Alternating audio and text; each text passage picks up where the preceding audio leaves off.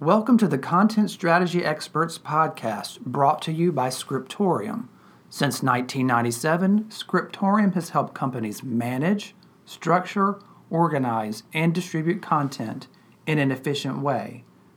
In episode 48, we discuss the importance of using open content formats in your digital transformation. Hi everybody, I am Alan Pringle of Scriptorium, and today I am talking with Sarah O'Keefe and Bill Swallow.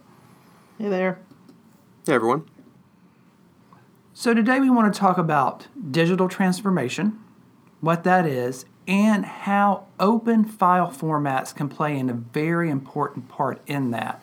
So to kick things off, we probably need to define digital transformation, so I'm going to throw that out there. What is digital transformation?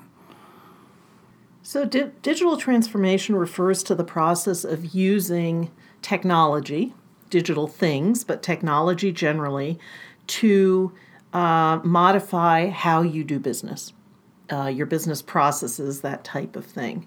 So if you think back to something like a timesheet, a time tracking kind of situation, in the olden days we had punch cards. You would punch in, you would punch out, then maybe there was some sort of paper sheet that you would fill out, that type of thing. But if you think about it today, it's probably an app. And, we have an app here that we use for time tracking where you electronically tell it, this is what I'm working on, and you track the time against that. And then the transformational part is it's not the same as a punch card or as a paper form. The transformational part is that because all that information is captured digitally / electronically, we can then use that data to generate reports on what's going on with our time every week or every month or every year.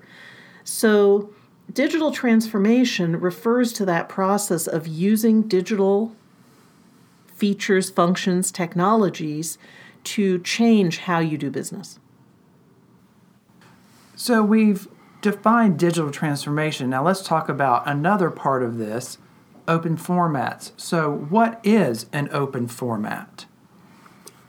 Well, an open format is a file format that conforms to some kind of documented standard, and it's not tied to one specific tool. It's widely available for many tools to use and adopt, and generally it will allow people who adopt this file format to not be constrained to any one particular tool, meaning that their content or their file formats are much more transferable between systems, and you can migrate things easily. On the reverse side of that, what is a closed format then? Well, closed format, it really is the opposite of that. It's a proprietary file format, binary or not, that conforms to the very specific needs of a singular tool. So it was basically created to be used with one specific technology. Let's talk now about the advantages and disadvantages of open versus closed tools. Sarah, what are some of the advantages of using an open format? So if you have an open format, then at least in theory, you reduce your vendor lock-in, right? You can take your toys and go home if you're not happy with the vendor that you're using to create, manage, edit that data or information or content. You have the potential for collaborating with other organizations that are producing equivalent information that you want to share across, and you're using the same file format because you chose the same open format. That can, of course, in theory work if you're using a proprietary format, but you have to make sure that you're all using the same tools and you're all in alignment. And even then you can run into problems with, I'm on version 7 and you're on version 9, and it doesn't quite work. So with an open format, you have this potential of everybody being essentially on the same platform and the ability to interact in that way. The flip side of that, the disadvantage is, especially if you're using an open source standard that's managed by some sort of a standards body, they move slowly. You can't rely on them necessarily to make changes as quickly as you might like. and the standard is not always a perfect fit for what you're trying to do. And so you can have a bit of a gap between exactly what your requirements are in your organization for your project versus what the standard does. So, Bill, what are some of the advantages of closed format? So with closed formats, one of the key advantages that you gain is that your information, your files will be completely tied to the implementation of the tool that you're working with. They are built for a very specific purpose, and they work very closely with the functions of the tool that you're using. Another advantage is that you have a lot less custom configuration that you need to do because the tool is already designed for a specific purpose. So the file formats that support the tool or support the information that's being leveraged by this tool is already optimized for that particular use case. Now again, on the flip side, this is all fine and good provided that this tool or this technology, software, what have you, will suit your needs in the long run. And you have to either have a game plan that is going to follow that tool's capabilities, or you have to be absolutely certain that the vendor that provides this tool or this technology is either going to work with you to move things along as other technological advances happen, or that they already have a plan that aligns with your use cases. So if you're a company that's typically, out there on the bleeding edge doing weird custom stuff, then there's a pretty good chance that the tool vendors are not going to keep up with you. For the obvious reason that there aren't that many of you out on the bleeding edge, so why would the tool vendor be building for that small contingent, right? They're building perhaps for the early adopters, but mostly they're building for the middle. They're building for the people that are going to come along when this thing you're trying to do becomes widely adopted. So it's probably worth looking at, taking an honest look at where is your organization in terms of technology adoption. Are you typically early? Are you, medium? Are you late? Because if you're a late adopter, the commercial tools are probably going to have what you need. If you're an early adopter, there's a really, really good chance that they don't because you're out in front of them. So that's something to consider. And, there's also some interesting things around risk management in here. Well, you can argue on the one hand that a closed format is less risky because of less configuration, but you can also argue that it's more risky because of the risk that it won't do what you need it to do. And vendor lock-in is higher as well. And vendor lock-in is definitely a potential issue, but even with an open format, at the end of the day, it's never fun to switch vendors, ever. Right. So although there might not be a big, huge technological hurdle in moving from one system to another if you're in an open format, there's still going to be the expense and the pain and the productivity hit of changing your tools, no matter what. Let's talk a little bit about content strategy in the context of digital transformation in these open and closed formats. Where does content strategy fit in this picture? So digital transformation asks us to look at a business process from the point of view of how can we best make this process happen with the digital tools that we have available to us. So if we put this in the context of content strategy, then what we're probably talking about is a digital transformation that's focused on content and information, the entire life cycle, creation, management, development, governance, delivery, all those things. So what is the best way to deliver this information? Is the 1,000-page PDF that you have to download the best way? Probably not. But can we take a step further? Step one very often is something like, okay, we're going to put it online. And initially that meant a PDF. Now it means we're going to make a bunch of HTML and have an HTML experience of some sort.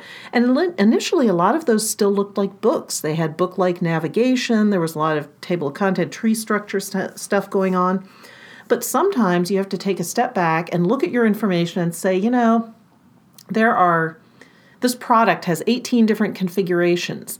So I'm going to give you, the customer, a configuration tool that allows you to specify or configure the thing and then get the information that exactly matches your specific configuration, instead of making you wade through a whole bunch of, if you have the LX model, this happens. If you have the EX model, oh, you don't get this. We've all seen this in printed car owner manual type of things. In a digital transformation, you can workflow, you can know what your reader has and therefore deliver the right information to them and filter it for them so that they get only what's relevant to them. Right, and on the same side with looking at the digital transformation and the old way of passing information along from one body to another, a lot of times it was done in long form. So you would be passing, whether it's PDF, HTML, or something else, you're passing long blocks of content from one source to another to be used in some certain way, whether it's an end user configuring a system or what have you, someone programming something in the back end. And nowadays, we're looking a lot more at systems integrating at a system-to-system level with a lot less human interaction. And if your goal, if your digital transformation goal is to automate more of the experience and more of the value that you're providing, then you need to start looking more at solutions that take that information and break it down and pass it over programmatically or systematically that can be used in many different ways. And that's where you get the tie-in back to the question of digital transformation and open versus closed formats. Provided that what we're trying to do with our content is relatively straightforward and a relatively common problem, we can get away with using a closed format that maps to those requirements and does them well. But what's happening more and more and more often is what Bill's describing, which is, we need to connect our content with this weird outlier system that nobody's ever heard of. And provided that we have an open format to transport information, we can do that. If we have a closed format, the canonical the canonical answer to this back in the 90s was there's an API and a connector, and then you do a bunch of work.